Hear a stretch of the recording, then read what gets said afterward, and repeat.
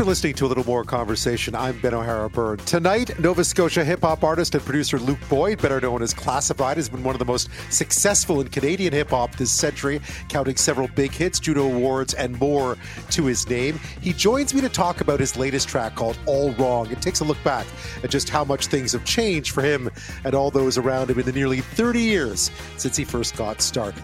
He is one of the world's most famous birders. In 2015, Noah Strycker set out on a quest to see how many of the estimated 10,000 bird species on the planet he could find in just 1 year. 41 countries later, and he'd had the biggest of so-called big years, spotting some 6,000 species, culminating in a very successful book about it. How do you top that? Well, you don't. Instead, he's now focused on one bird in particular, and he's with me to talk about being a bird nerd and his recent trips to Antarctica to see the chin-strapped penguin. Imagine someone stealing all your loyalty points. They aren't something we necessarily think about protecting like we would money, but thieves know they have value. So how do you protect yourself? We find out.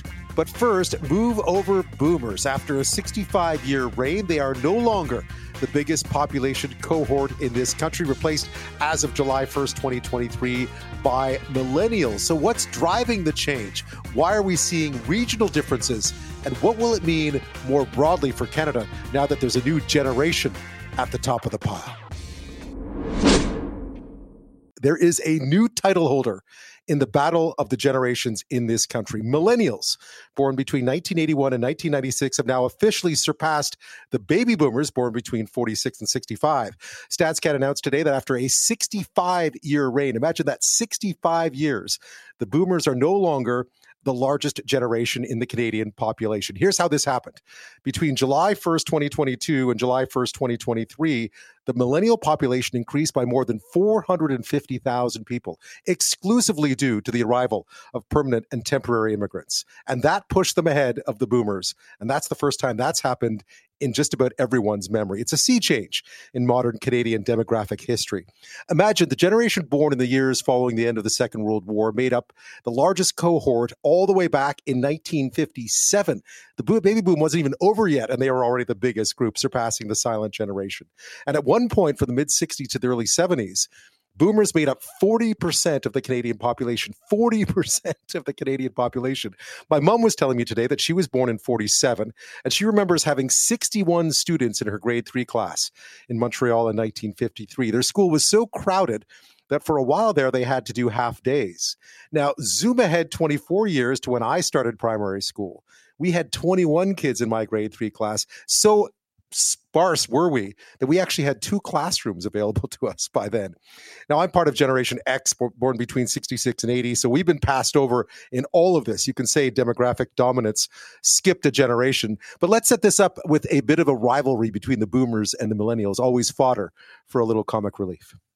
Did I get the job? Absolutely not. Why not? Because you're a baby boomer and I am a millennial. Well, Melanie, I am overqualified for this job. I don't know where you got this. We don't do paper applications. I made it. I don't do the internet. Okay, that is the 3rd time you have said that this interview, and it also says so on this homemade job application. There you go, champ. I don't know what this is for. Don't you need a trophy anytime you... anything? Oh, it's on. How'd you get here? Horse? I drove my car. I own it. After 8 more payments. What? How'd you get here? I took an Uber. Do not know what that is. I bet you're a vegan. Yeah, because I'm not a monster. Boomers versus millennials. Well, millennials in Canada at least now are the biggest generation. Doug Norris is Senior Vice President and Chief Demographer at Environics Analytics, and he joins me now. Doug, thanks for your time. Good to be with you, Ben. This isn't necessarily a big surprise, but for any of us who've spent decades sort of talking about the boomers and their influence and watching those population pyramids we used to see in high school where they would show sort of what a real one would look like and what Canada's look like with that big bulge in the middle, that's a big changing of the guard, isn't it? It certainly is. I mean, we've known this has been coming for quite some time. The large boomer cohort is getting older and mortality is starting to take its toll. And so their numbers are being reduced. And at the other end, the young millennials, now in their 20s and 30s, really got a big boost over the last few years because of immigration. About half of all the immigrants coming into the country are essentially millennials. And so their numbers really got a big boost, and they've now surpassed the boomers. Yeah, and that was interesting to me that in fact, because when one thinks about it, you always sort of think of that big, the fact I'm a Gen Xer, millennials were always a bigger group than we were. But as you mentioned, certainly immigration's really been driving this changing of the demographic guard. For sure. No, for sure. And even the younger generations, my guess is with immigration continuing to be high, they'll even surpass the millennials at some point in the future. Right, Gen Z's on its way. Right, the millennials might not be in pole position for very long. That's right. There are some interesting differences, though, regionally with how this is playing out, because Quebec and Atlantic Canada is still a bit older, the West and the North obviously younger. That's right. And so, in fact, although overall in Canada as a whole, there are slightly more millennials than boomers today, that's not the case. Quebec in the Atlantic area. It is the case in Ontario and the Western provinces, and they're younger. So being younger, they have more millennials. And as a result, they haven't tipped the balance yet, although they will in the next few years. Yeah, tell me a bit about how that works. Is that just a question of migration? Is that? I mean, clearly the birth rates are different in the north, so we have more kids. But are you seeing, is migration the big factor here when it comes to the age of Quebec and Atlantic Canada, specifically Atlantic Canada, I suppose, still attracting going out west for jobs and so on at a younger age, and therefore the populations are a bit different? Yeah, for sure, migration is important. Fertility plays a role as well, but probably not as an important role as migration. I mean, what's happened in the past is many young people left the Atlantic region to go out to the oil patch looking for a job. And as a result, what we see today is a much older Atlantic region and a much younger Alberta. Alberta, by far today, is the youngest province, and it has probably a fair ways to go before in terms of the gap between the millennials and boomers. It's pretty large in Alberta today. When one looks at the impact, though, that boomer generation has had, it's hard to underplay. And it's not just in Canada, obviously, but it's hard to underplay what a dominant position that one generation has had in so much of what Canada is in 2024. That's right. I mean, it's very large.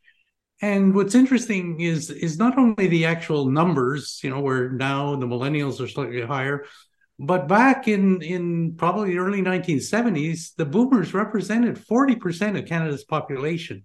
So they were really a dominant generation. Today, although there are more millennials represent only about a quarter of Canada's population.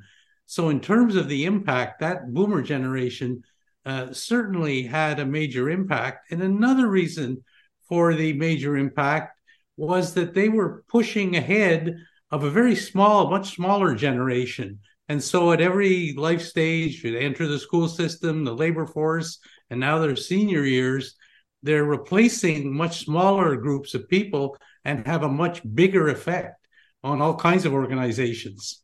Right. It's interesting to note that although millennials are now the biggest proportion of Canadians, that their population cohort won't have the impact, that in fact the boomers still remain unique in that demographic sense. I think so. Yeah, I think the history of the boomers is different, basically in many ways because of the relative size of the boomers compared to the rest of the population, and the millennials probably won't go much higher than about a quarter of our population. When one looks at, I'm a Gen Xer, of course, born in 1970. My parents were boomers. I suspect most millennials, especially older millennials in their early 40s now, had boomer parents as well. Gen X, though, Gen X is never going to be, I guess that's it for us. We're never going to be the dominant population in this country. Well, not in numbers, but as the boomers age, Gen X is going to be play an important role as they move through their older years. So while numerically perhaps not as large, we have to be a little bit careful too when we compare the size of the generations, because the way they're defined is actually different. Like there are a different number of years in Gen Xers compared to boomers, compared to millennials.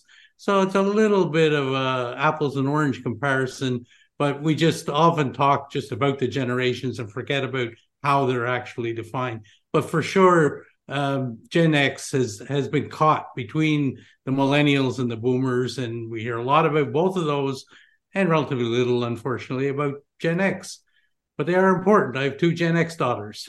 Yes, indeed. I think of it as the Steelers wheel song, stuck in the middle, stuck in the middle. Jokers to the left of us, jokers to the right. No offense to the other generations Yeah. who've been great. I mean, when I remember studying demographics back at college and so on, and there was always this talk of the boomers being a real, and we're seeing the population, the population aging to some extent, although I think it got a little bit younger in these numbers, but we still have some of those same concerns, although it seems like at least we have a slightly more balanced demographic picture now when it comes to the young supporting the old, which of course is how our entire system is built in many ways. Well, although mathematically the sort of average or median age of the population did tick down a notch because of those young immigrants coming in, the reality is our population is going to be much older over the next decade or so. We're getting to a point where we're going to have 25% of our population over the age of 65. And what's even more important from a public policy point of view, from a service point of view, is a large part of that population are going to be people in their 80s and 90s that really will have a very dramatic effect on our healthcare system and many other institutions. Right. So not only were boomers such a huge cohort, they are living longer, right, in their old age. That's right.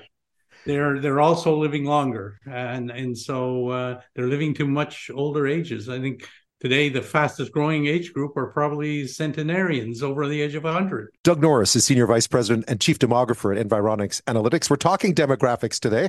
StatsCan reports that as of July 1st, 2023, millennials born between 1981 and 1996 now make up the biggest cohort in this country, surpassing the boomers, the baby boomers, for the very first time. They've been the dominant generation forever now. I think since 1958, they became the dominant generation before the baby boom was even really technically over.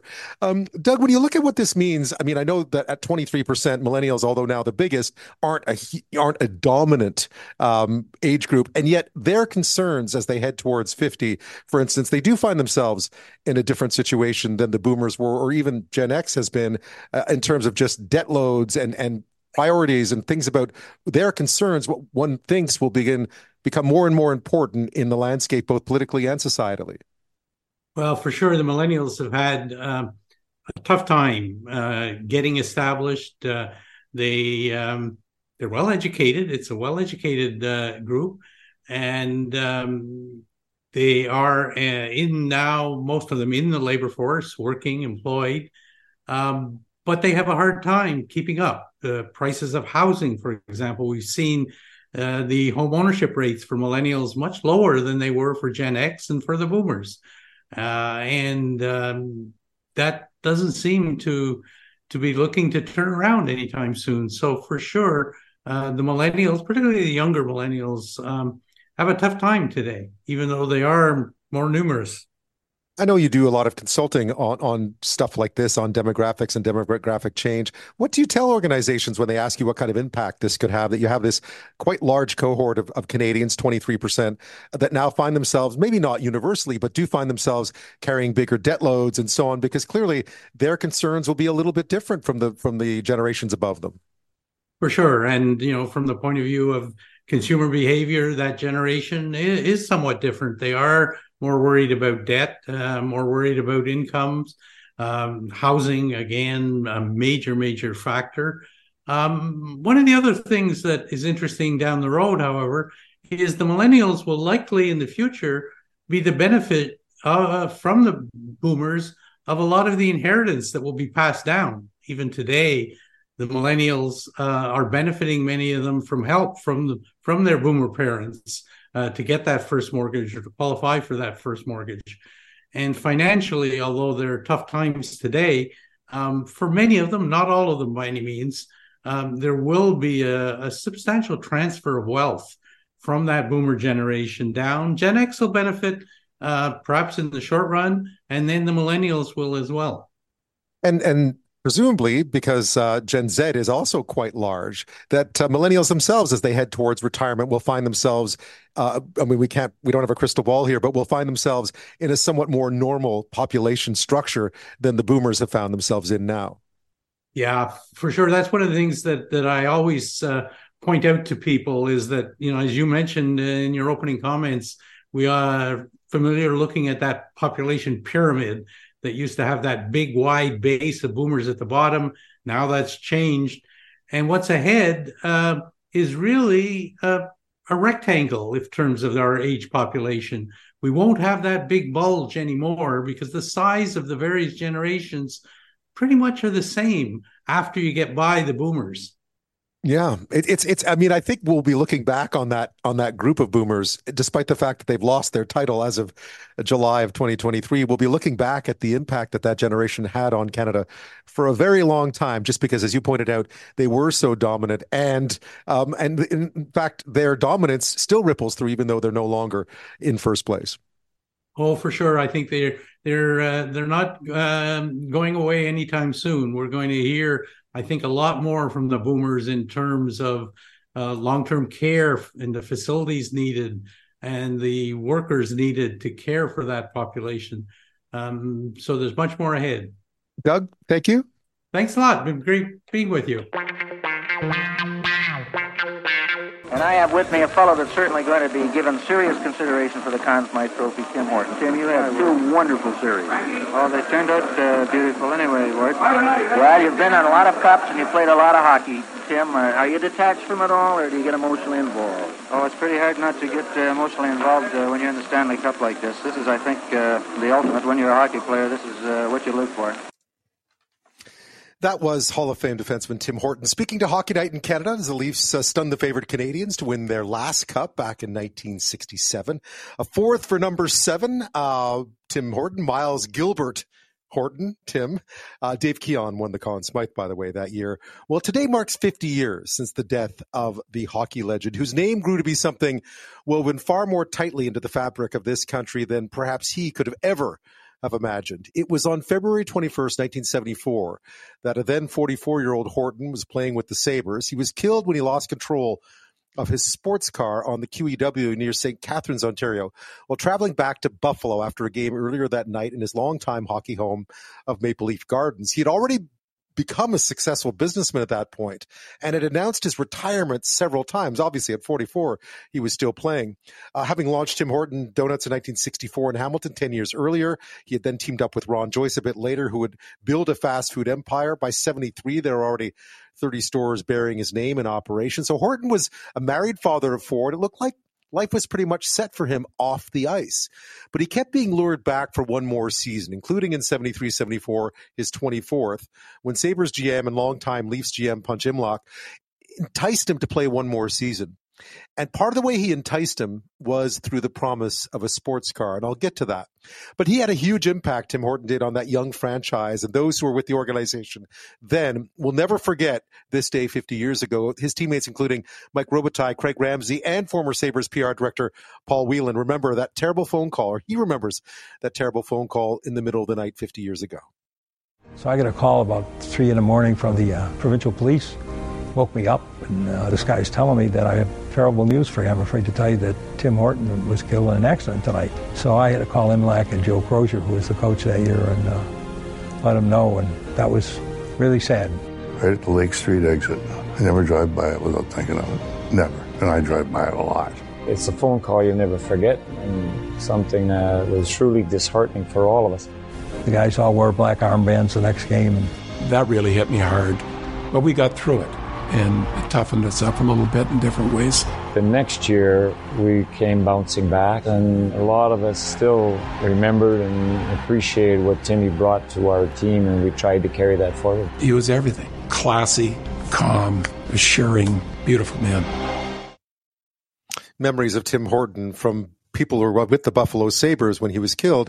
Now, part of the legend that surrounds Horton returning for that final season in Buffalo was the promise of a new sports car. In this case, a $17,000 DiTomaso Ford Pantera, which was a big amount of money for a very ritzy sports car back in the day. Now, when the car was examined by a forensic engineer after the crash, he found there was nothing wrong with it. The problem had been excessive speed, intoxication, and that Tim Horton wasn't wearing a seatbelt. According to my next guest's reporting, it said that Punch Imlach had expressed a belief that he should never have given Horton that car. And while the legend of Horton, and as a husband and a father, the hockey player, he was inducted into the Hockey Hall of Fame in 77, and the entrepreneur, there are some 3,600 Tim Hortons in Canada right now and 5,500 worldwide, is well known. I mean, the name is something that everyone knows. What happened to that vehicle has not been known until now. And as we pay tribute to Horton's remarkable career tonight, and in every which way, freelance writer Ed Brown is an author. You can find his work at edbrownwriter.com. He's written a great piece for the Toronto Star called 50 Years After Tim Horton's Deadly Car Crash, We Clear Up One Lingering Mystery. And he joins me now to explain what that mystery was. Ed, thank you for your time tonight. It's my pleasure. Thanks for your interest. 50 years. I mean, I was young when it happened, but I think because of the donut shop, every kid asks at some point, who was Tim Horton? And no doubt a parent can fill you in on what exactly happened. But you went in to tell a story of 50 years later. What was that story you were hoping to tell?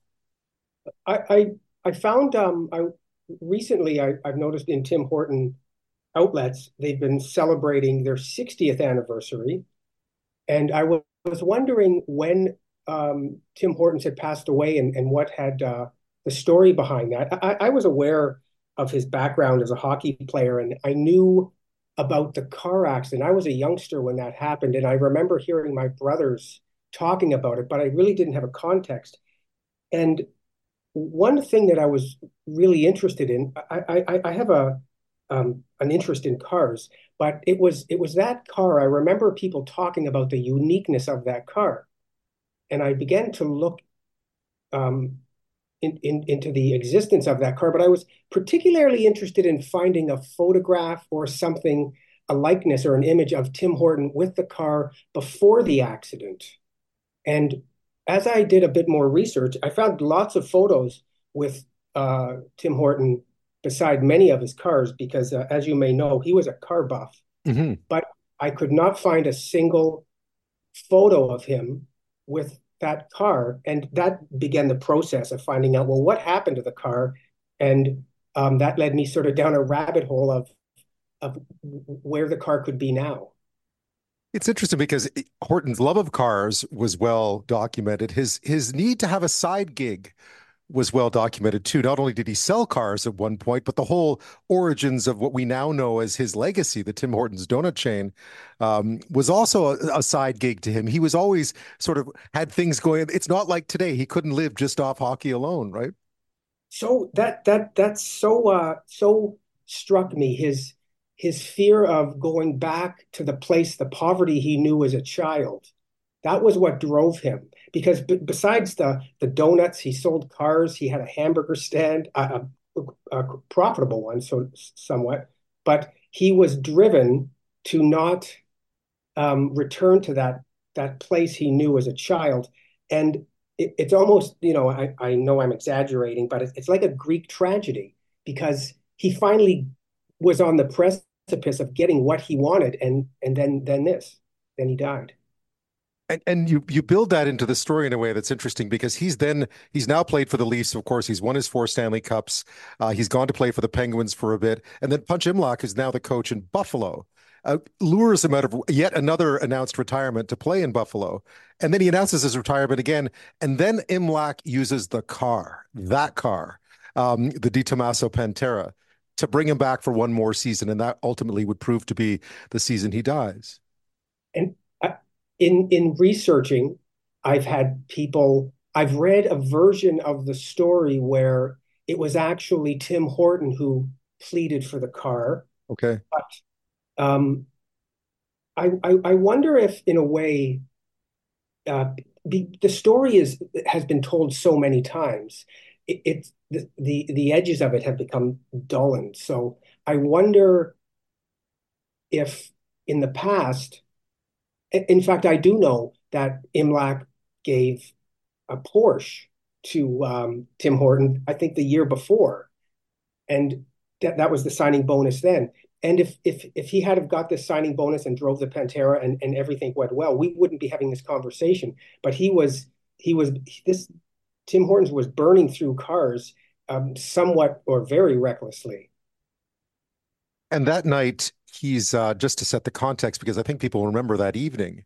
50 years ago today, that he would be played as what would have been his final game at Maple Leaf Gardens, it was believed. And he didn't join the team to drive back to Buffalo. He instead went to Hamilton to talk business with his business partner at the time. I guess was it Ron Joyce, who went on to be, sort of built that empire. And then he leaves, and then the crash happens, right? And it's quite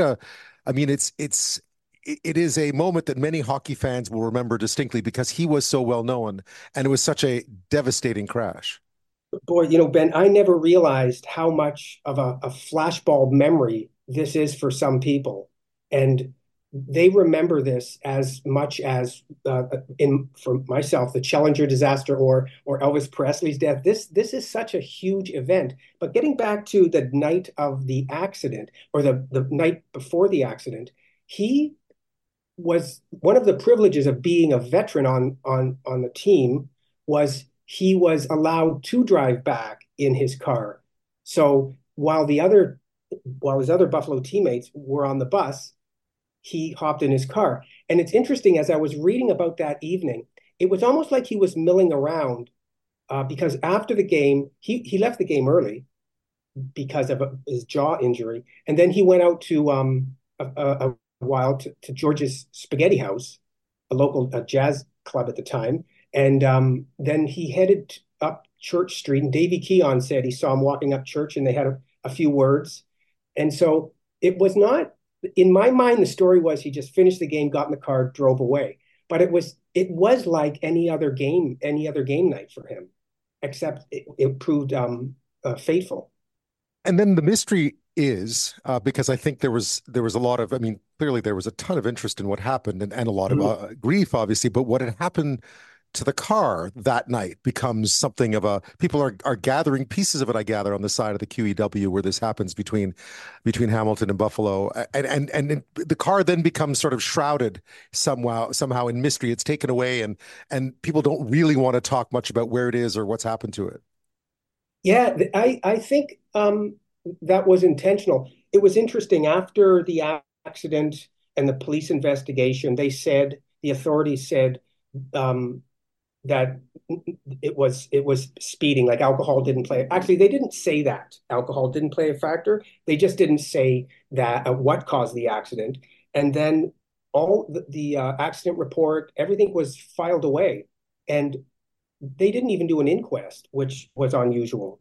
But it wasn't until 2005 when Glenn McGregor from the Ottawa Citizen, he made that Freedom of Information request and got that report. And that's what I used to follow what happened to the car after the accident, because it's stated in there up to a certain point. Ed Brown is a freelance journalist and author. You can find his work at edbrownwriter.com. He's written a piece for the Toronto Star marking 50 years since the death of Tim Horton. It was 50 years ago today, actually, that he was killed in a single car crash in his Di Tommaso Ford Pantera, a very expensive and quite unique Italian sports car that he'd been driving home late one night between Hamilton and Buffalo, on his way home, actually, from a game at Maple Leaf Gardens that he'd left early because he'd been injured.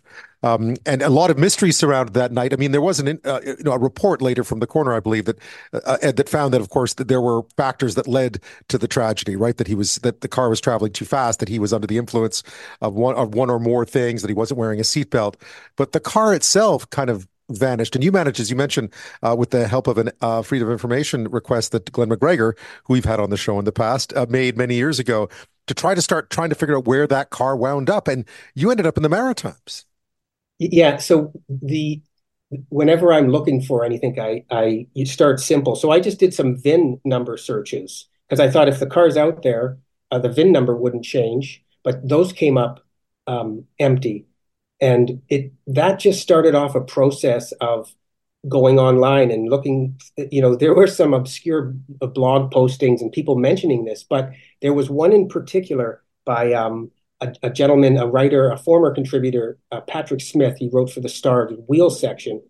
And at the bottom of a blog he has called PH Collector Car World, someone commented about knowing the whereabouts of this car and that it may still exist in the Maritimes. So I began a process of contacting as many sort of hot rod car enthusiast clubs that I could. Obviously, I knew the car or the engine at least, would be in a Ford, because the two are compatible. But after I did, I had no success with those sort of hot rod car enthusiast clubs.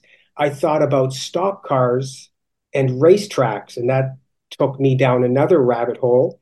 And eventually that was the key. I spoke with a gentleman named Patrick Lawrence, who has a website called Heart of a Champion, and it's about East Coast race car drivers. And sure enough, it was just a matter of time before he led me to the person whose father originally took the car from Ontario out to the Maritimes. And I think it was up for sale. I think you mentioned for $500, and it was purchased by. Basically, it ended up, as you mentioned, in quite a well-known stock car in the Maritimes. So the insurance company wrote it off, and they valued it at $500. Right.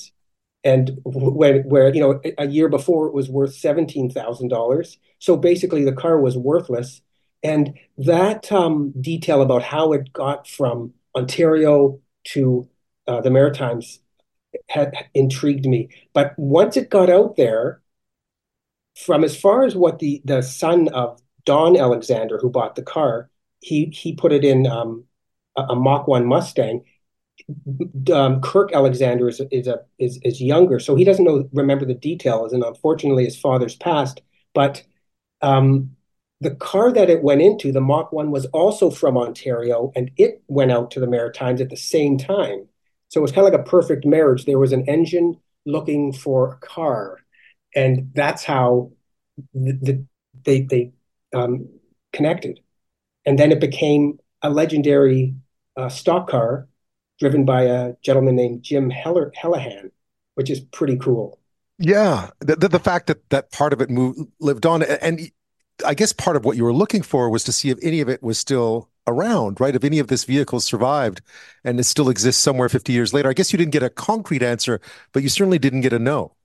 Well, it's interesting because the people, the family, and the individuals who bought the engine and they bought the car, they just raced it. It became like any other car engine. And it didn't really have, it was just something from the past, but it didn't really, it wasn't as significant initially, because when I connected with Kirk Alexander, he was very matter of fact about it. Like he said, my dad got the car, and my brother still may have the block, but I think he might have the engine, and he knew he had the dipstick. So it was interesting to follow that process. And these, quite frankly, these stock cars go through engines like butter, right? So it wouldn't be a surprise that the engine would be replaced. But it's just the fact that it was in that car that we have a photograph of, and it was a successful race car, going back to Tim Horton's passion. I thought that was it was a nice circular story. Yeah. What did you walk away with? That's what I was going to ask you about diving into this, because we're about the same age. So, I mean, Tim Horton to me was a face, someone that I knew that he had played. I knew how he died, obviously, growing up, and then we all know the chain that his name still graces, and therefore he sort of lives on and with a much bigger place in the Canadian imagination than most hockey players of his quality or caliber would, even given the tragedy. But you mentioned it earlier, it is a tragedy in some ways, this fast car that he so coveted and wound up being what he died in. And but what did you walk away with when you were all said and done? What really dawned on me, and I realized it when I was just looking for that original photograph of the car not in a wrecked state. I thought, I could reach out to the family. He has 4 daughters. And as I was doing that, I was thinking, wow, this anniversary for the Horton family is a tragic reminder of what they lost. But for us, we see Tim Hortons and we go to Tim Hortons regularly, and it's not even so much the name associated with that event, but it really dawned on me how much the Canadian psyche has taken over that story and that man's life, and he never got to appreciate everything that he worked for. He just made it to he just sort of made it to the edge of the promised land, but didn't get to go inside. So that's unfortunate. Yeah, his legend looms large, doesn't it? Ed, thank you so much. It was a great story. I appreciate all your hard work on it. Oh, thank you, Ben. Thank you for your interest. One of the things that's funny about loyalty points is we collect a ton of them and we don't spend a lot of them. So they end up sitting there. And that is very inviting to thieves, of course. About 85% of us apparently collect loyalty points of some kind, according to research in the US, saving them up and cashing them in. Sometimes, often, sometimes people do it all the time as a matter of course when they're buying things. Sometimes you save up for something special. And again, we tend to accumulate a lot of them worldwide. Worldwide, one estimate puts that number in the tens of trillions of dollars in value, all these points sitting out there waiting to be reclaimed. Now, I'm not sure how diligently you monitor those accounts or how much you protect them with sophisticated passwords or two-step identification, but they do have obvious value, not just to the person who's collecting them, but also to those who would steal them. I saw one stat from the Loyalty Security Association, which estimates that on an annual basis, in the U.S. alone, $3.1 billion in U.S. loyalty program redemption transactions are believed to be fraudulent. Now, not all of those are theft or external fraud. Some of those are internal fraud or using loopholes, but it gives you an idea of just how big it actually is. It is obviously an issue we should be aware of, especially as more and more people have their online account credentials leaked thanks to data breaches and so on, and as more and more of us have all that information stored on our phones, right? Kevin Lee is Vice President of Trust and Safety at fraud management firm Sift in San Francisco, and he joins me now. Kevin, thanks for your time tonight. Good to be here. I mean, this is not, if you look this up, this is an issue that dates back a while, but how much of a problem is it still in 2024? Sure. So when I think about just how much account takeover and loyalty points have been so pertinent, when I think about the landscape of how much people have started to move more and more their identities online, unfortunately, when it comes to different loyalty scams, it's becoming even more popular over the years. How does it work? Because I think people, first of all, I mean, part of the problem, as you've pointed out in other interviews, is that we don't really see loyalty points as cash or as having the same kind of value as we might money. And yet they very much are to those looking to steal them. Absolutely. And I'm actually reminded by an old quote by a TV executive named Don Ohlmeyer. And he used to say that the answer to all your questions is money. And now when I think about loyalty points, although some people may not think of it as money, it is in fact a form of currency. And I know Bitcoin is certainly having another run at it lately. But in terms of digital currency, I'd say loyalty points. So if you think about restaurants, hotels, airfare, those are actually the original digital currencies out there. And they continue to be a large source of revenue and joy, let's say, for consumers like us, but also revenue for fraudsters and criminals out there as well. How does it work? I think people are oftentimes confused by how one would have their loyalty points stolen and used. Yeah, great question. And so really there's two ways that this can happen. Number one is when it comes to online password hygiene, I'd say not every consumer out there is as diligent as you or I may be. And actually Google Chrome ran a study that showed roughly 65% or so of consumers out there reuse the same password over and over again at different sites. And so unfortunately, what that means is that if one particular site were to have, let's say, a data breach and the information on their consumers were happen to be exposed online, well, that password, that email address, et cetera, yes, it would continue to work at that particular website. But if that consumer happens to reuse that same password over and over again, well, that means that fraudster or criminal now has the keys to the kingdom. And so it's not just to that one particular site, it's to all the various sites that that consumer happens to use that same credential and login to get access to. I suspect, too, that unfortunately, and I wouldn't call myself an exception. I might be an exception now because I've changed them, but a lot of us don't actually treat our loyalty programs, maybe the Air Miles ones because they're often affiliated with credit cards and so on, but sort of just those standard store loyalty points and so on. We might not treat our passwords for those particular sites with the same sort of diligence that we would for banking and credit and so on. Definitely. And really what that comes down to is, as a consumer, you may check your credit card statement, checking account once a month, every few weeks or so. But when it comes to your loyalty points, let's say it's stored in a particular airline, well, people may not be checking that once a month. They typically check it a few times a year. Now we're getting into the summer travel season. And so as people are looking to book their airfare for the summertime, maybe that's when they finally log in to check out how many miles they have. And maybe they want to cash some of those points in for their dream vacation. And so as a fraudster, as a criminal out there, it makes it much easier to fly under the radar, if you will, where if I, as the fraudster or the criminal, were to compromise your loyalty point account for a particular airline, and I do it now, well, you may not actually look into that account for several months. And by that point, I've already taken those points away, siphoned them off, redeemed them for my own flights or for other points, or redeemed them elsewhere. And you're left with essentially no more miles, and you have to essentially raise a complaint with your airline. Do you have any insight on how this is done? Do they drain the account, or do they do it in a way that you mightn't even notice? Because honestly, half the time I don't even know how many loyalty points I have in certain loyalty areas, right? If I had 44,000 and then woke up tomorrow with 37, I actually might not notice. Correct. And that's actually what they're banking on, where there sometimes could be a slow siphon. So if you have 44,000 miles in your account one week, next week you might have 37,000. You're probably not going to notice it unless you're very, very diligent about the account. On the flip side, you can have a more extreme version. And this is unfortunately what happens most often is once a criminal has access to your account, they're going to swipe the whole thing or as much as they can within a short period of time.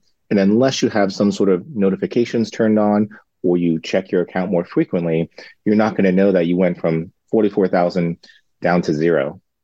Is it easy to redeem them? Because when you talk about buying airplane tickets or, paying for using points to pay for something at a restaurant, for instance, one would think that there might be some kind of paper trail there, but I gather that it's just not the kind of criminality that is often paid much attention to, because it's just one of those buyer beware things to some extent. Correct. There is a bit, there definitely is a buyer beware status where if, let's say, going back to your credit card and or rather going back to your airline miles, if they were suddenly redeemed, yes, you could redeem them for airfare. That might take a little bit more time. But oftentimes, the easiest way to redeem those points is through gift cards. And so let's say I were to compromise your account, take out those 44,000 miles, redeem them for $400 worth of gift cards. Well, then as the fraudster, this is all digital, right? And so I could take those new gift cards and I could sell them online for a discount, or I could just use them and then buy a physical item, let's say, and then ship it to my house. And then I would be able to use that based on the points that you provided. Kevin Lee is Vice President of Trust and Safety at fraud management firm Sift. We're talking about your loyalty points. A lot of us accumulate these points, mightn't keep track of them necessarily in a really diligent way. Maybe you check once in a while. Maybe you've had that account for years. It's an email account you don't use anymore. So you just dip in every once in a while when you want to use them. And that, of course, opens the door for fraud, because if people can get a hold of those passwords and so on, it can take some time before you even notice they're gone. Kevin, I suppose this leads to some pretty obvious questions about how you're supposed to protect yourself. But just maybe from the company's perspective, have they been working hard to protect us? I know obviously banks are very aware of this. Fraud has a huge cost on the financial system. Have they been working harder to protect these loyalty systems? Because in some ways, once the money is redeemed, it doesn't feel like the same financial cost as money simply being stolen from a bank account, for instance, or credit card fraud. That's right. And so typically, and it unfortunately runs the gamut here, where many businesses, of course, they want to protect themselves and their consumers against various forms of abuse, including someone accessing their account nefariously and then siphoning those points and rewards away. However, many businesses, unfortunately, are not able to protect themselves enough, just because the digital landscape is changing so frequently. We talk about generative AI and different machine learning algorithms out there. And from a fraudster perspective, they have access to all those same tools that we do. And unfortunately, if they're deployed against a business, it can sometimes crack, and therefore those credentials can spill out. That's not to say these businesses aren't doing anything, because it is a cost to them from a brand and PR standpoint, certainly, number one. Number two, us as consumers, if we were to have our account compromised, it is up to the business whether or not they want to make us whole. Oftentimes they will, but it is costing them money at the end of the day as well. And so it is in their best interest to protect themselves. So they are taking some courses there. But I think there are some things that consumers can do themselves to take fortune in their control a little bit more as well. What are those things? Because you see, oftentimes nowadays you're offered sort of it's inconvenient, but you're offered more complex passwords, two-step verification for and so on. And I think sometimes people look at that for something as simple as, say, your points at the local drugstore, and you think, why bother? It's a pain. Next time I'm in there, it's a pain to redeem them. But ultimately, you should probably take advantage of all the protections offered to you. Oh, Ben, you mean you don't like a 16-digit alphanumeric password that's completely unique? Absolutely not. But you need to use them, right? Because in some cases, I mean, that is your line of defense. It's amazing sometimes, and you pointed this out, that we're far more protective of very basic things and not so protective of this treasure trove that we have online. Yeah, and I'm like, all jokes aside there, I mean, it gets a little bananas, frankly, around like, yes, I think many consumers know now that you should absolutely try to have a unique password. That is strong. It shouldn't be password 1234 for these sensitive accounts.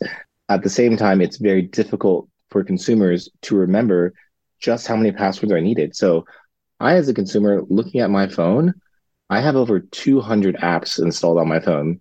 And I'd say the majority of them have a login and a password option.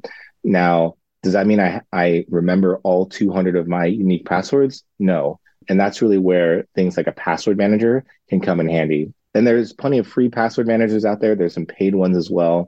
And they can definitely be a great source to help a consumer have good password hygiene, use unique passwords, and it's still relatively easy to access. And as phones get, I'd say, better at verification, often you might have Face ID or fingerprint touch in terms of verification. And so you really don't even have to remember the password. You can essentially have your biometric or your fingerprint or your face to help unlock or redeem some of these points. So there is some respite on the way with regards to having that unique password and using things like a password manager to make it easier for us. Right. And I suspect just paying closer attention to your loyalty programs and the points that you have there, if you value them, obviously, would be important as well. Definitely. So there's that piece. And one thing I remind consumers is I'm not saying you should opt into the marketing emails from a lot of these places, but you can definitely opt into account changes. So, for example, if your password changes, if you suddenly redeem those 44,000 miles, likely you have the option to receive some sort of email confirmation that says, hey, Ben, thanks for using our service. You've redeemed your 44,000 miles for X number of gift cards. Enjoy. And so that's another way to stay on top of what's happening out there to make sure that your points are actually being utilized by yourself. Right. I suppose once you get that notification, there is a possibility of nipping it in the bud at that point. Correct. And so that's when you can really contact the customer support of those organizations. And so they can claw back some of those points if that's an option. Number two, if you happen to be one of those consumers that reuses the same password over and over again, that's a good hint to you to go to your other websites, update your passwords there as well. And one just consumer tip that I recommend using, you can go to a website called haveibeenpwned.com. That's PWNED. Okay. And from there, you can see where your email address or password may be part of these larger data breaches out there. So there's some pretty high profile ones, including, unfortunately, some airlines and some hotel chains that have had some large data breaches. And so from there, you can see if your personal identifiable information has been associated with some of those data breaches. Right. Well, Kevin, thanks for the reminders. Valuable information. Thank you so much. Thank you. Pleasure to be with you. Are you a birder? I've never been a bird watcher. I like birds, obviously. Everyone does to some extent, but I'm not a bird watcher. I know some people have done it. And people get really obsessed with it. Good. I mean, it's a harmless hobby, right? In fact, it's probably a really good one. They're doing something now. I think they're doing that big national bird watch where it's sort of collective citizen science, essentially, where people go out and monitor birds in their areas and then report them back, I think, to a university in the States. Might be done through the Audubon Society. I'll have to look it up more. But, they say if you do what you love, you'll never work a day in your life. And my next guest certainly fits that bill, pun intended, by the way. Having become a passionate bird watcher all the way back in grade school, Noah Strycker has become one of the world's most famous birders. In 2015, and mostly because of this, in 2015, he set out on what was really a remarkable journey with a backpack and binoculars. He covered 41 countries in just 12 months in a quest to see as many of the world's estimated 10,000 bird species as possible. And he became the first ever to see more than half of them. In fact, he did even better than that. He saw 6,042 to be exact. And he detailed the whole thing in a very successful book called Birding Without Borders, An Obsession, a Quest, and the Biggest Year. Here's how he describes that. I have just written a book about my big year called Birding Without Borders. It's a narrative story of traveling the world with birds as the currency. In 2015, I did a big year, which for a birder is where you try to see as many species of birds as humanly possible. By the end of the year, I ended up seeing 6,042 species of birds, about 60% of all the birds on Earth, which was good enough for a new world record. For me, birding is more like a lifestyle than a job. I suppose I would describe myself as a full-time bird nerd, but it's something I'm just fascinated by. I got into birds when I was about 11 years old, and I've been watching them ever since. I'm struck by their behaviors and their colors, not just by checking them off on a list, but by all the things that they do and how they are so universal. Well, there he is, Noah Strycker. I mean, after you've had a biggest year like that, a biggest year of big years, how do you top that? Well, you don't. Being the bird lover that he is, Strycker has decided instead to focus on one bird in particular, part of a species he'd already been paying close attention to for years, a pursuit that sees him travel from his home in Eugene, Oregon, all the way to the least hospitable continent of them all, Antarctica. He can be a tough guy to track down at times, but he's back from his most recent trip there. And Noah Strycker, associate editor of Birding Magazine, author of Birding Without Borders, An Obsession, a Quest, and the Biggest Year in the World, and Among Penguins, a birdman in Antarctica, joins me now. Noah, thanks for your time tonight. Hey, thanks for having me, Ben. This is, I mean, I think a lot of people remember your tour, your big tour, your 1 year, 6,000 plus species tour. I mean, I can't believe that it's almost a decade ago now that all happened, maybe a decade ago at this point. I know. Tell me about it. Some days I wake up and I'm like, did I really go to 40 countries in 1 year and see 6,000 birds? That seems like some kind of crazy dream. It was. What prompted it? I mean, have you been a birder since you were young? Oh, yeah. I always blame my fifth grade teacher here in Eugene, Oregon, where I'm from. She put a bird feeder on our classroom window, and she would stop class every time a new bird showed up, and we would try to figure out what kind of bird it was. And I just had coffee with her yesterday, so I'm still in touch with her. She's 79 now. Her name's Judy, but she got me going, and it's a slippery slope of birding addiction ever since then. Tell me about that trip, because you really did go to, 36 countries plus see 6,000 species of birds. I gather it wasn't all sort of tour buses and like comfort. There were some hairy moments in there. Oh, yeah. So for a birder, it's called a big year when you try to consciously see as many species as you can in one calendar year between January 1st and December 31st. And in 2015, I went for the world record. And at that point, no one had even seen half of all the birds in the world in a calendar year before. And so that's what I set out to do. And it was the cool part about it was contacting local birders in all of these different places that I wanted to go and saying, hey, I'm not an expert on the birds of Cameroon.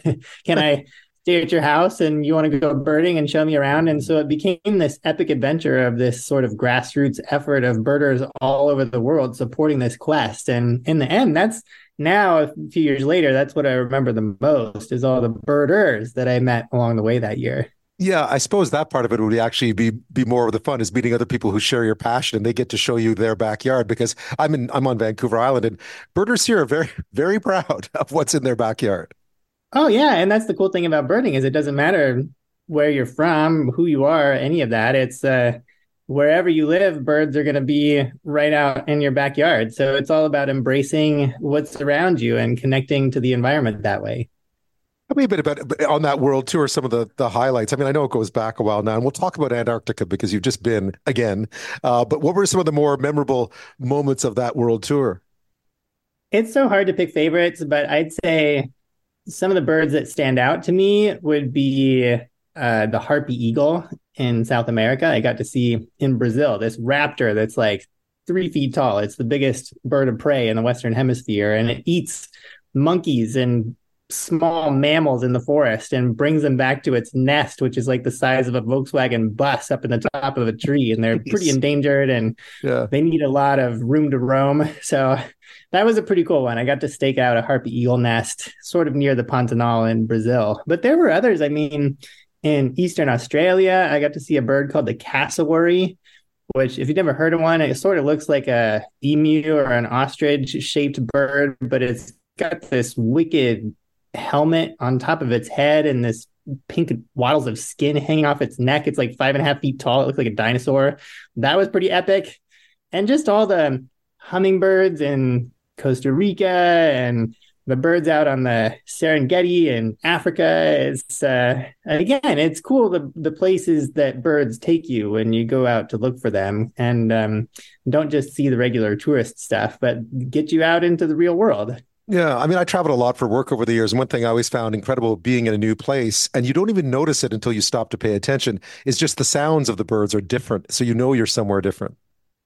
Oh, tell me about it. Whenever I watch a Hollywood movie, I'm listening to the birds in the soundtrack. And this is one of my great pet peeves in life is you watch a movie that's supposed to be set in wherever, Australia, and then you hear in the sound background, the birds have been dubbed in by some, sound editor who doesn't know the difference. And they're not from the right place or the right time of year. So Hollywood movie editors, please contact me and I will tell you what birds to put in your soundtracks. Yeah, I heard a story once here in Canada, the CBC, which is the public broadcaster here.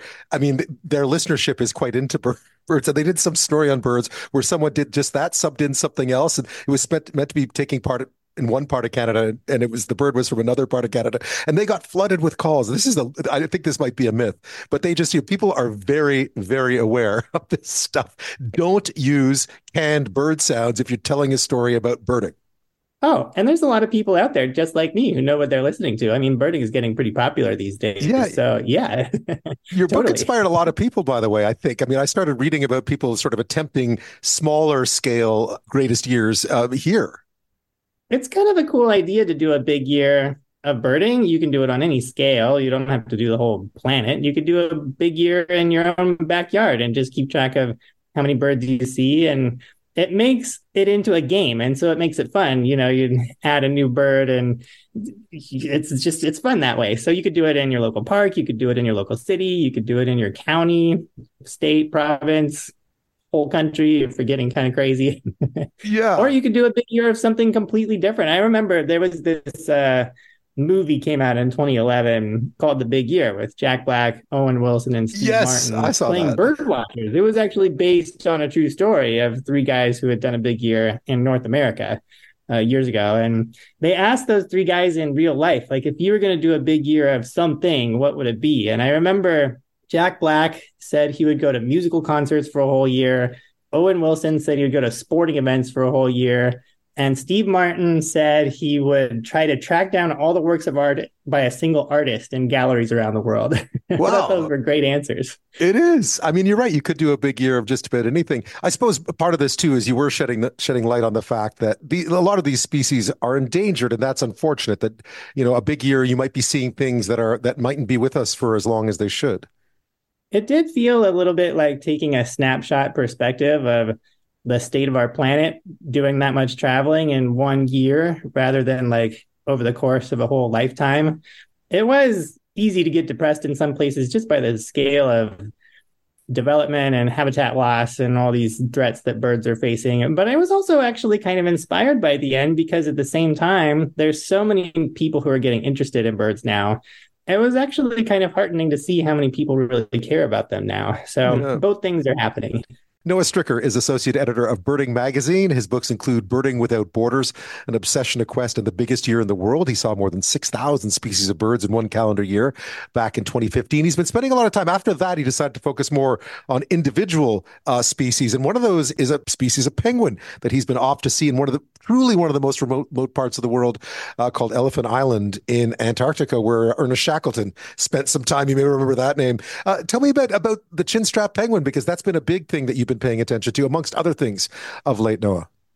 Yeah, so after I did this big year of bird watching around the world, where the whole idea was to try to tick off as many species as possible in a relatively short amount of time, I got to the end of that year and it was kind of like, well, what's next? Like, well, how do you follow that up, And my next idea was to spend a concerted amount of effort and time just studying one bird, because this is what I like about birds. It's not just that they're a list of species to be checked off, but each one of them is its own living, breathing creature. And I've always had a soft spot for penguins. I've been going to Antarctica doing research and tourist expeditions since 2008. So for years and years now. And so an opportunity came up to do a master's degree thesis on the chinstrap penguin, and I grabbed it. So I ended up spending 2 years studying the chinstrap penguin in the Antarctic Peninsula region.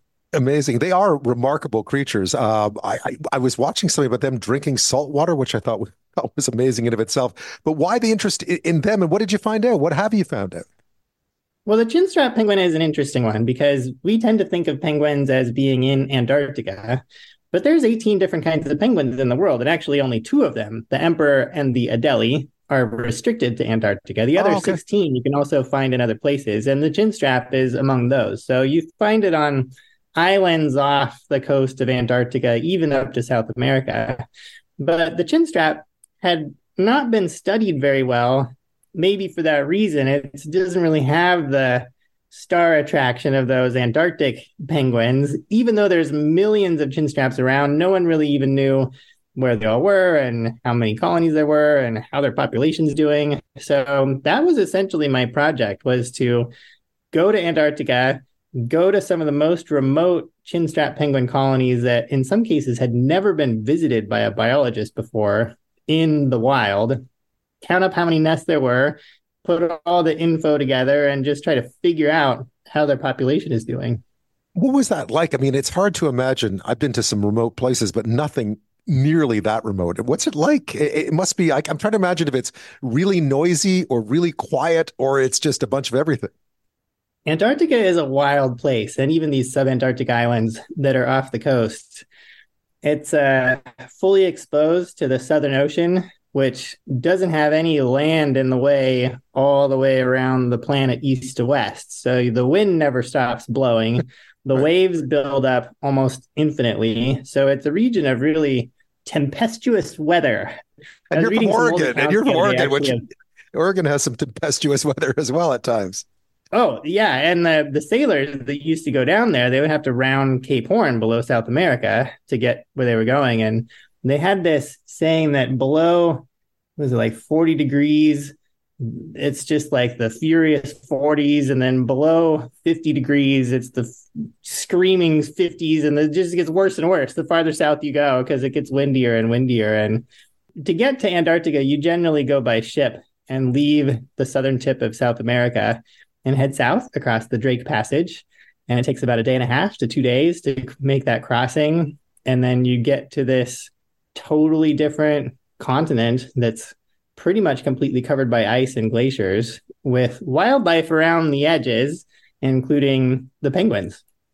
And these chinstrap penguins are, I mean, given that, they're pretty hardy creatures, considering what they live in day out. They are amazingly hardy. We think of penguins as being these sort of endearingly awkward creatures on land because they have these short little legs and they wobble back and forth. And the more time I've spent with penguins, the more I think of them instead as super athletes. I mean, they spend most of their lives actually in the ocean. That's why they waddle and everything, because they're more adapted for swimming than being on solid ground. And even when they're on land, they're climbing cliffs that I would not be able to climb myself without special equipment. And they have these toenails and padded skin on the bottom of their feet that makes their feet into little crampons they can climb up with. And they're jumping rocks that are half their own height. I mean, they're pretty hardcore birds. Yeah. I mean, I guess at one point I told you I was at the London Zoo, and this is far from Antarctica, doing a story on penguins because it was the penguin health check that year, and having someone explain to me why it is that they're so well adapted for their climate, right? I mean, they are essentially built to survive where they are, not necessarily just in Antarctica, but in and around that area where it's, the weather can be pretty brutal. They do obviously sacrifice some of their foot speed for swim speed and so on. Every nature documentary you ever watch about penguins on TV in Antarctica anyway, always has the same storyline about they're enduring the coldest elements known on planet Earth, and their whole life is about survival, and it's just like this crazy existence they live. But I don't know, again, the more time I spend with penguins in Antarctica, the more I'm like, they're having a great time.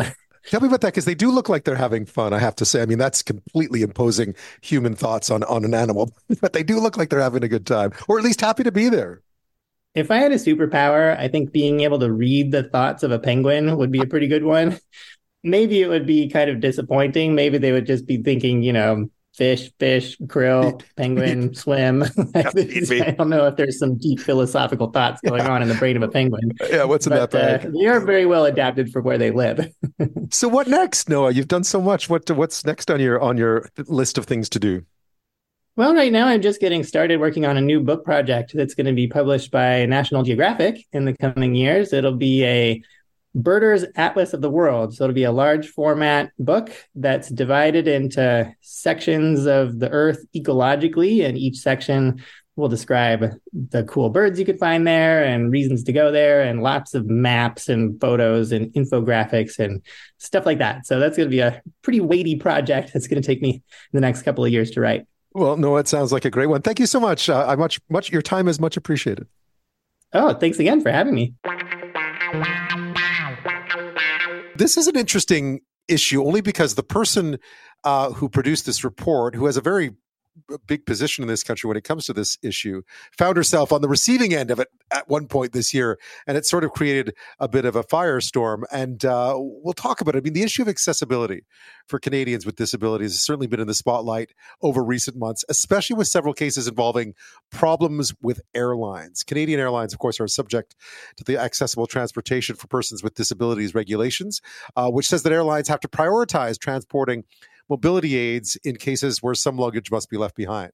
Now, according to the CBC, there was some details shared by the Canadian Transportation Agency that reveals in 2022-2023 that the authority received 197 complaints about accessibility on flights, including about 54 regarding mobility aids. So this has been an issue. For instance, this is Mayan Zib, who took an Air Canada flight from Toronto to Israel, only to find that the airline had damaged her electric wheelchair in the journey.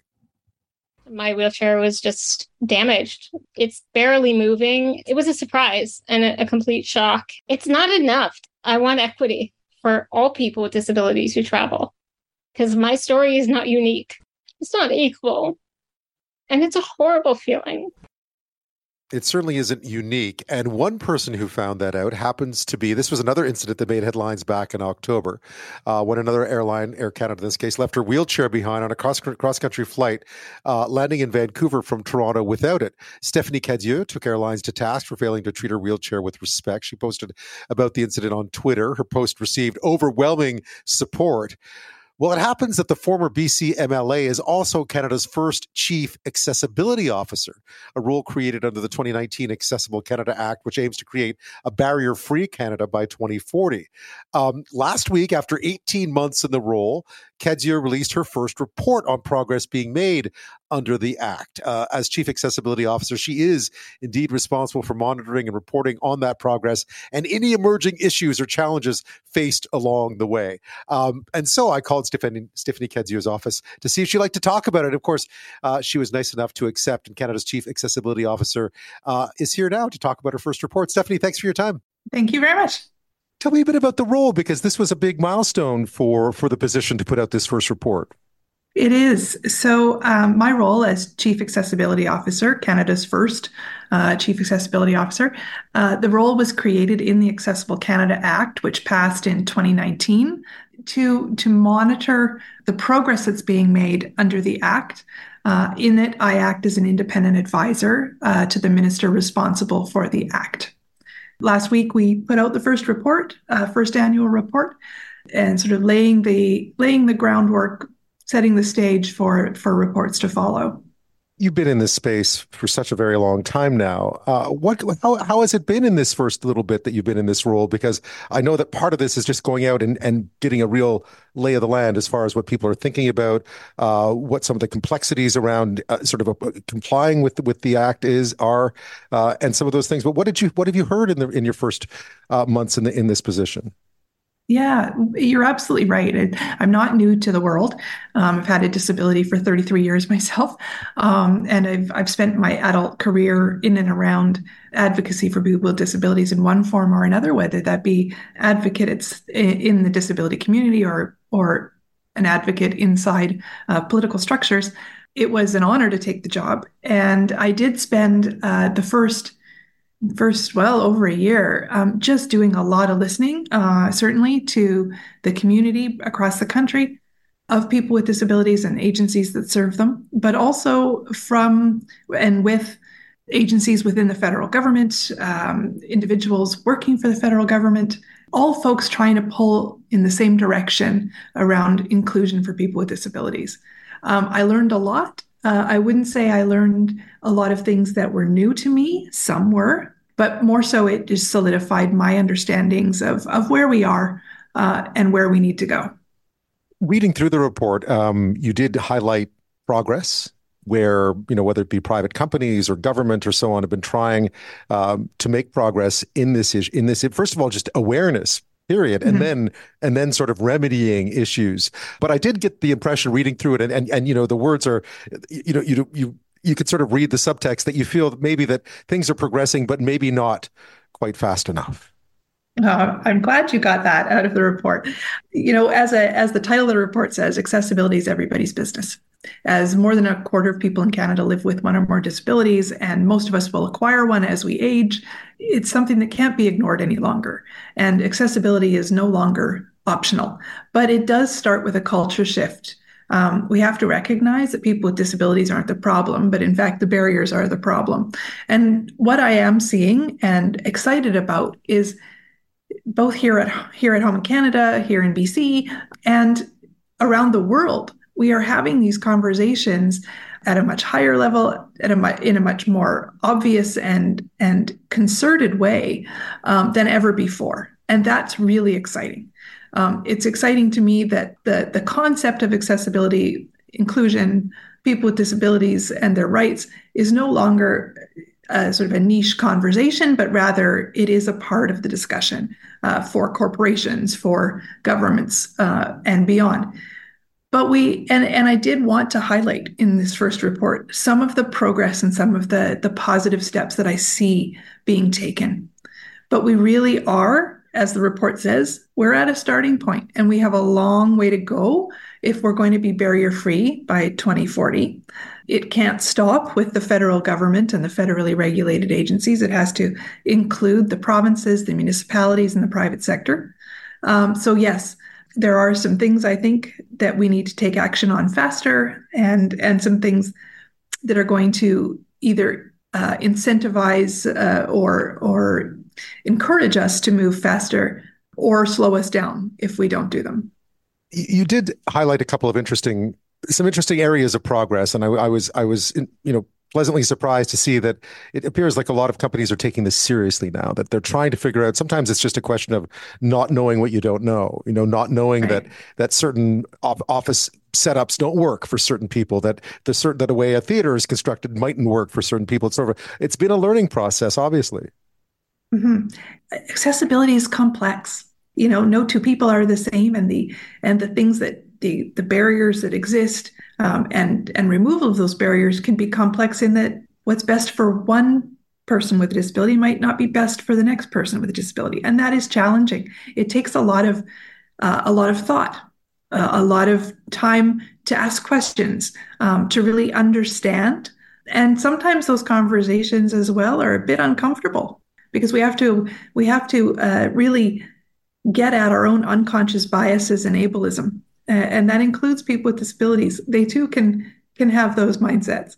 So it's important that we take the time and recognize that we're taking steps, and all steps forward are good. And some steps we take, we find out afterwards, that didn't really work so well. But as long as we're learning and moving forward, that's a positive. We can't get there overnight, and we have to be realistic about that. But action does have to be taken now, and we can't wait for perfection to stop the progress. Stephanie Cadieux is Canada's Chief Accessibility Officer, our first Chief Accessibility Officer, by the way. She's been in that role for more than a year now. And her first report was out last week on progress being made under the Accessible Canada Act. Stephanie, I didn't want to talk too much about air travel because it feels like one of those ones that the media focuses on a lot. And it seems to, but it always struck me as being a bit of a canary in the coal mine issue. And you had your own experience with Air Canada this year, sort of leaving your wheelchair behind as you were traveling. And I think even in the report, you mentioned you're going to be watching this one closely. So I get the idea that you too think that this is something that needs to be tackled because it is so very visible. It's true. And it is, as you say, a bit of a canary in the coal mine. It's not fair to focus on air travel as the only aspect of things where there needs to be change, because certainly that isn't true.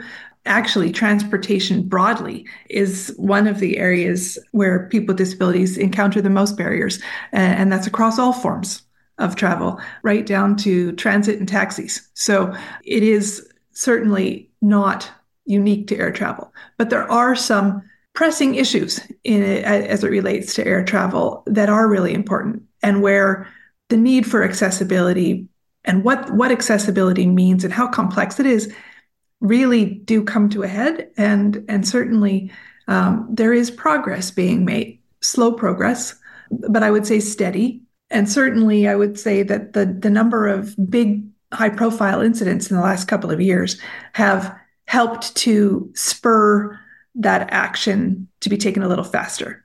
Air travel is an area that is covered under the Accessible Canada Act. Airlines, like other federally regulated entities, have to create accessibility plans and look at their organizations and look at where the barriers exist and put plans in place to remove them. Their first plans are out. Their progress reports are out or underway. There's a long way to go, but that is the first step.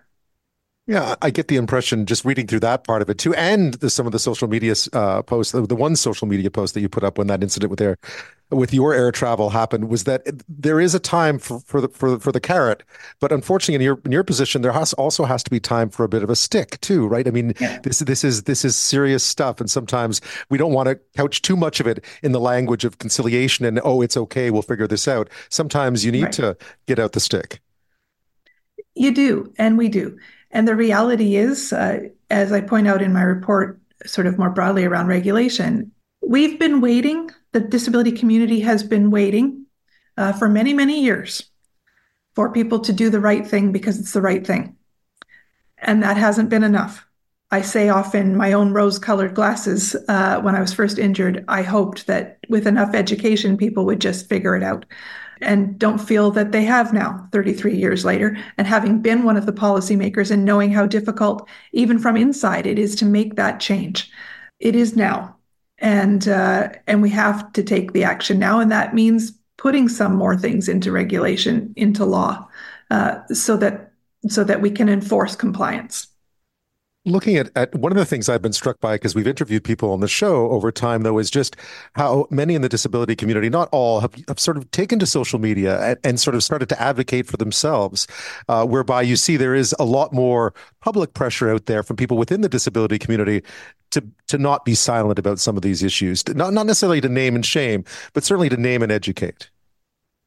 Yeah, and I think that's important too. And everybody has their own comfort level with disclosure of their disability and being public, and that's important. People need to have that autonomy. Sometimes having those stories told is really important. It was not the first time for me that I'd had an issue with an airline. It was the first time that I felt necessary to say something. And that's saying something. That's saying something. Yeah.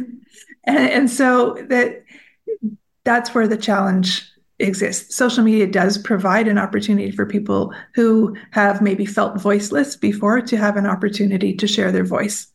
And again, those stories can help to illustrate, can help to educate.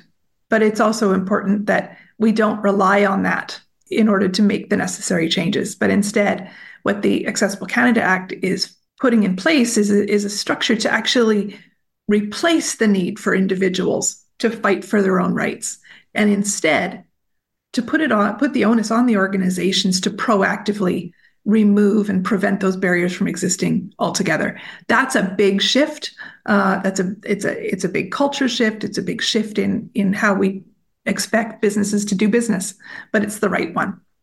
When you look at what success will look like in this role, because clearly I'm sure the urge is to try to make a huge difference in a short period of time, and knowing that you've been doing this for a long time now, you know that moving that mountain can be tough. What would success in this role look like for you in a year, for instance?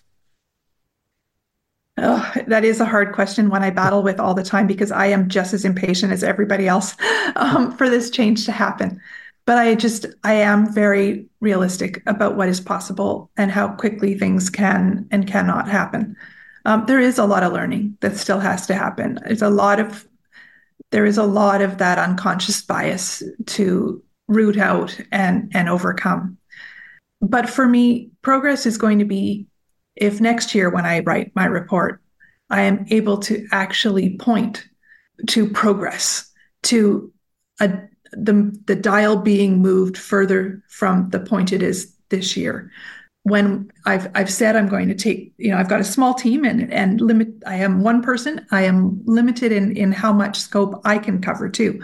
So I'm focusing this year a lot on the employment pillar of the Act. And the reason for that is that employment is one of the pieces that people with disabilities told government was most important to them. Wanting the ability to work, the ability to contribute. I'm concerned that we're not seeing the numbers shift enough there.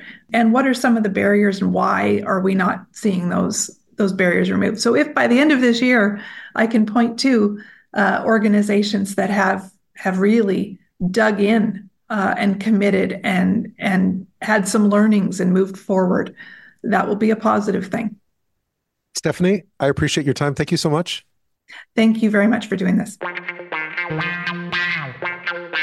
Classified. Luke Boyd is his real name. I was just reading, by the way, that the Governor General's Performing Arts Awards laureates include this year Maestro Fresh West, the first ever hip hop recipient. He's been dubbed the godfather of Canadian hip hop, and he's one of the people he inspired was a teen living in Enfield, Nova Scotia, which is near the airport, about an hour outside of Halifax. And he started in humble, obviously, like many hip hop artists. Luke Boyd's career started in pretty humble surroundings in the mid 1990s. In fact, he eventually, not long after that, actually got to work with Maestro Fresh West, which was a big honor for him and part of the many kind of cool chapters in his career. But he left his hometown of Enfield to go to Halifax to pursue dreams of a career in hip hop. So flashback to his first release back in 1995 called Time's Up Kid, or 1996's One Shot. And you'll see references to the tracks having been recorded in his own apartment or in other people's bedroom studios. I mean, this was organic, right? This was sort of making it on your own, getting your tapes out there, playing live, getting a buzz about you, and trying to climb the ladder and make a career out of this from Halifax. But from the humble beginnings came some pretty big success. It took a while to build, but less than a decade later, now in his late 20s, after 8 albums already, his 9th, released by UrbNet Records in 2003, became one of the biggest independent rap albums of the year in this country, and it launched him to some real new heights. Between 2008 and 2017, he released 5 albums. There'd be a whole bunch of Juno nominations, Much Music Video Awards, East Coast Music Awards. He worked with prominent MCs in Canada, including Shaw Claire and Maestro Fresh West, who I just mentioned. He collaborated with Royce da 5'9". He opened for Ludacris, Snoop Dogg, Busta Rhymes, The Game, Nelly, Nas, the Black Eyed Peas. The list goes on and on and on. And, even in 2010, he received Juno nominations for Rap Recording of the Year, Single of the Year, and Video of the Year. And in 2011, he was nominated again for a Juno for Single of the Year for a song called Oh Canada. He's also worked with Snoop Dogg, as I mentioned. So it's been an incredible journey over the last nearly 30 years now. But like in all careers, as you get older, you start to look at things a slightly different way. So where many of his early records were about blazing a trail in the future and dreams and things he wanted to do and places he wanted to go, now a lot of it's sort of about being a dad and being married and having 3 kids and looking back at the way things are now, the people that are still with him, the people that are gone, the places he used to spend a lot of time, he doesn't spend much time anymore. All of it's sort of wrapped up in a new single called All Wrong, which we'll play for you in a bit. It's to be included in a new album that's out in April. But Luke Boyd, Classified, joins me now from Nova Scotia. Thanks so much for your time tonight. Hi, good to be here, man. How are you? Good. I was looking back, 1996, you sort of cut your first thing. It's great liner notes that sort of say, recorded at my house, mixed in someone's bedroom, right? Which is, the good old days. The origin story of all hip hop is that, right? But what's it like to be back? And this song's speaking of, you actually go back in the video and you show people a lot of these places that were referenced on that first album. Yeah, well, that's kind of the whole vibe of the song, was kind of looking back at these moments that I think most people go through in life, and we don't realize how special they are until they're gone. And you kind of look back and go, oof, when was the last time I did hang out with those friends? Or when was the last time I did this? You don't know usually what that last time is. And that's kind of what this song is about appreciating those moments while we're going through them. Yeah, I guess one of the challenges, one of the beauties of being a recording artist, and one of the challenges of being a recording artist is you can actually track back through all those things. Every video, every song has credits to it, has people in it. I mean, that's essentially how my time frame is from albums. Like if someone asks me, "Hey, what were you doing this?" I got to go to an album. Like, oh yeah, that was that album in 2005, and okay, I can remember now. Like albums are my timestamps. Yeah, 18 now, right? I mean, 18, and is this coming up on 19? I guess, or is this 18? I forget. This would be, I don't even know. I don't know if we count EPs and stuff like that anymore. I feel like I'm probably, I think this might be the 20th. Amazing. How did you get into it? Because I look back at 95. I was actually looking this up the other day. I'm a little bit older than you are, but I was paying a lot of attention to hip hop in 93, 94, 95, 96 because it was such a golden era. It took real courage to be from Halifax and say, hey, I'm going to do that, when you had like your templates were a Tupac at the top of his game, a Biggie at the top of his game, all kinds of stuff coming from Snoop. Yeah, all of it. Yeah, definitely. No, it was never something that I thought this would turn into my career by any means. Like it was just something that, I was 15, me and a couple friends started having fun, messing around. I think it felt like it kind of gave me my identity at school, started playing at the school dances and everyone knew it was, oh, that's Luke, he raps. A lot of people made fun of it at first. You get through that, but it was just something that I kind of kept pushing through and, not even come from Halifax. I remember moving from Enfield to Halifax, right, moving into the big city and meeting the rappers here and, seeing a DJ scratch for the first time and all these other things. So there was a couple moments, my first tour of Canada, my first tour of the world, like it kind of kept having those small moments that prepared me for the next one. So I guess I never got too scared off from it. It kind of kept me excited and being in my mid 40s now, I still have fun. Like I'm going to the studio after this to make a beat.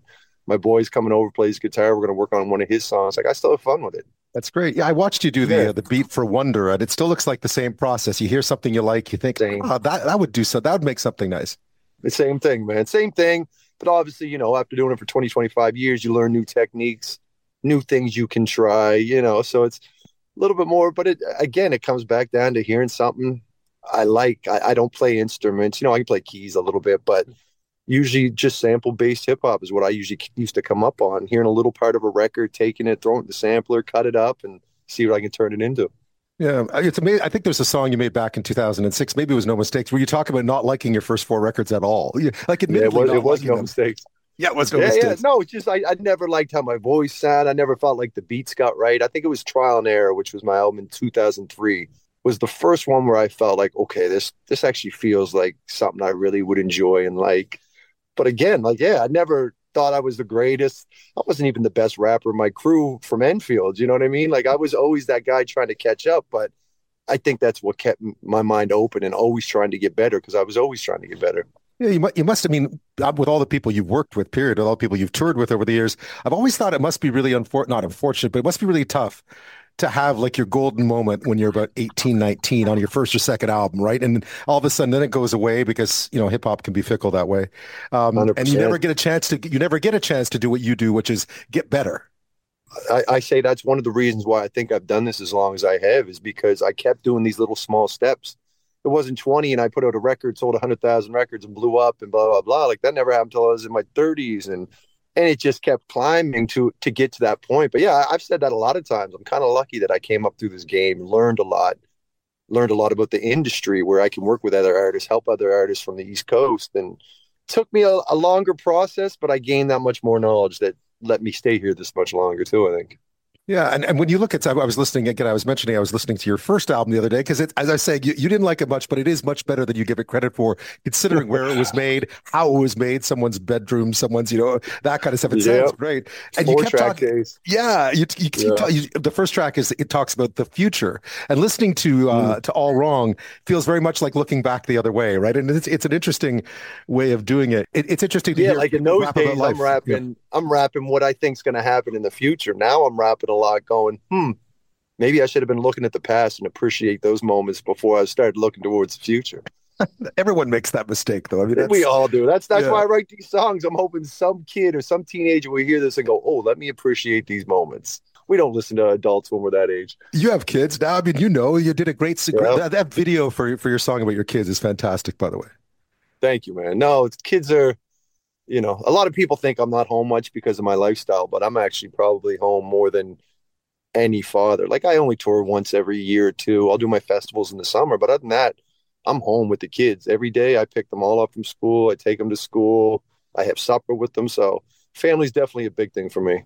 Yeah. What's that been like in terms of just the creative process for you when I was thinking back to what songs you probably listened to that influenced you to take it up, and what was big in like the early 90s, Naughty by Nature. It was all party music. Naughty by Nature. Yeah, having fun, right? Having fun. Snoop. And now it's sort of, it's a bit wisdom now, right? That's interesting. 100%. And I think that it just comes with growth, with age, and, the way you look at things. Of course, I'll still have my party tracks, but a lot about it is trying to share that knowledge, that wealth you've learned over the years, and stuff I wish somebody might have told me in a song, or something that I got out and we could have looked at things a little different. What's the pressure like? Given, I mean, I know for all artists, doesn't matter what kind of music you make, there are the ups and downs, and there are the hits and the fallow periods. But whenever I speak to anybody who's over 40, they tend to start looking at the business in a different way, right? They start, especially if they're okay financially, but they start looking at things with a little more reflection and a little less pressure. Yeah, no, that's where I'm at right now. Like, I don't want to say I've tried to retire, but, last couple of albums, I thought, what else am I going to write about? Blah, blah, blah. A lot of my friends aren't doing this. It's not the same, but it almost turned around to be a hobby again, like when I was 16 or 17. When I'm in my 30s, it was like, okay, I'm at this. I got to make this work. I'm signed to a major. We're doing this. Now it's kind of like, it's almost more of a hobby. And I make these records, and then it becomes work when I'm like, okay, I want people to hear these records now. I want people to hear what these songs are. So that's when you go down, you start shooting videos, shooting your social media content and all this stuff. But yeah, to be 100% honest, I don't have any pressure anymore. If this record fails, if I don't make another record, do another show, financially, I planned myself out pretty well, did some real estate stuff. So it really is like, I'm retired and I just make rap music for fun now. Yeah. Which is a good spot to be in. It is. And failure is all relative, right? Like it's all relative depending on what's it like? I mean, you came up right at that time when everything was the transition from labels controlling who heard what when to basically any artist being able to put their stuff out there and hoping it catches, right? Because it's you were right in the middle of that. What's that been like making that transition? Well, it's just so different. Like positives and negatives on both sides. Like obviously the positive now is any Joe Blow can be in their house and on a computer and have a full recording studio at the tip of their fingers, and they can upload it and have it to the whole world could hear it within 2 hours. Like it's so easy to do that. But the negative is there's a million other people that can do that too. So what are you going to do to make that music stand out that much more? And to me, it always came back to live shows. Even now, when people ever ask advice, like, how do I make real fans? I'm like, go play live. Right. The internet's great. Use that for what you can. But this real life thing is where people are going to remember, and you'll stand out compared to the other million people that put out a song on the internet. Classified, the Canadian rapper Luke Boyd is with us this half hour from near Halifax, Enfield, it's called. If you ever landed at Stanfield Airport, you've essentially been to Enfield. Not too far, but it was a big move into the city. And his new song called All Wrong really looks back. He actually takes, if you watch the video, because it's great, it takes takes viewers on a tour of all the places that he spent when he first moved from Enfield to Halifax to kind of pursue this dream of becoming a recording artist, essentially. I mean, there's some really cool moments that were about bedroom studios and houses that he lived in. You know, obviously the Donaire has to come into that. Got to bring it in. You got to bring it in. Tell me a bit about this record, because it is, I mean, one thing that I think I've noticed over the past years, like growing up in the 80s and 90s, there was a lot of sort of social awareness hip hop. There was a ton of it. Some of it was great. Some of it wasn't as good, but a lot of it was meaningful.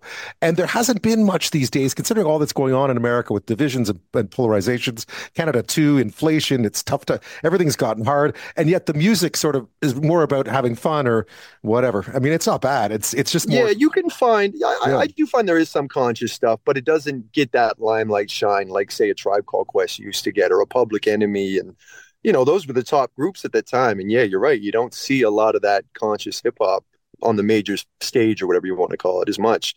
And I don't know. And like you said, the world is more divided than ever. There's more than enough stuff to talk about. Like, I have a couple songs on this new album, one called People, where it's basically saying, I don't care if you're white, black, religious, gay, straight.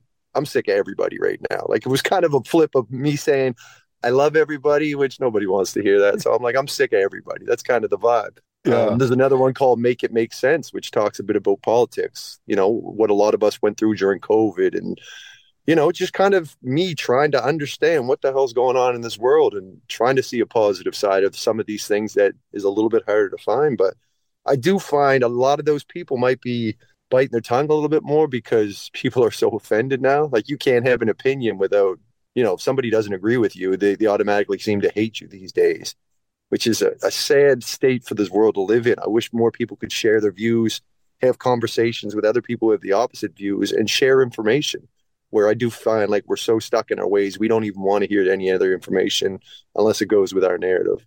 You're right. I mean, Tupac wouldn't have made it through those first 3 or 4 albums at this point in life, right? He just a lot of 90s rappers might not have made it through, you know, for different reasons. But yeah, it's a different day and age these days. Yeah, I was hearing that you sort of a lot of us, I think, have had this struggle over the past little while. Maybe it has to do with being, you know, 40 or 50 and so on these days. Is just, you know, lying up awake at night, anxious about stuff, you know, trying to sort things out. I guess the one good thing in your case is you actually have this vehicle to be able to do that for yourself. You've been doing this since you were a kid. Is you've been putting it down, you've been making tracks and writing lyrics. Yeah. No, I think, you know, that is my output. That's my journal. That's my chance to kind of vent and let a lot of these pressures or things on my mind. Like you said, like I've never had anxiety. I never worried about things. I always woke up and was like, oh, what are we doing today? What's the thing? Now I do wake up and go, what do I got to do? What's the negative side of things I got to get done before I can have fun today? I don't know if that comes with age. I don't know if that comes with a lockdown for 2 years. I don't know what that is, but it's one of those things that I kind of question now and go, you know, I never knew what anxiety was. My brother always had that. Now I can relate to what he's gone through for a lot of time. You work with your brother, right? I mean, you've been working with your brother, and obviously, what do your kids think about? What do your kids think about your music? I asked this of someone the other day, and they're like, "Yeah, they don't like my music at all." Yeah, I think any kid that once in a while they'll appreciate it. If we go to a concert and we get to go backstage, oh, they love that Dad's classified. But most of the time, they're just that's Dad. That's what Dad does. Not a big deal. They don't let me Instagram them or put them on the internet no more. They're kind of that age of like, no, Dad, turn it off. You know. But they're cool. They appreciate my youngest still. I can tell, like, if I'm out and somebody asks for an autograph, she'll be grabbing my leg, like, "What are we doing, Dad?" But you know, I don't think they think too much of it, honestly. That's cool. What's up? What's up next? You have the album coming out near end of April, and then obviously tours this summer, right? Some concerts. Yeah, got a bunch of festival dates already booked. Going to be booking some more of that, and then a big tour in October and November.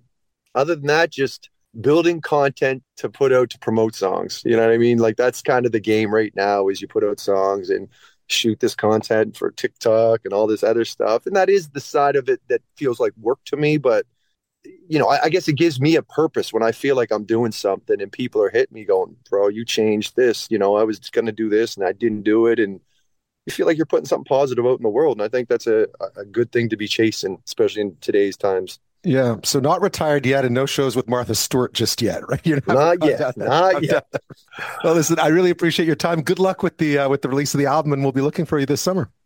Appreciate it, Ben.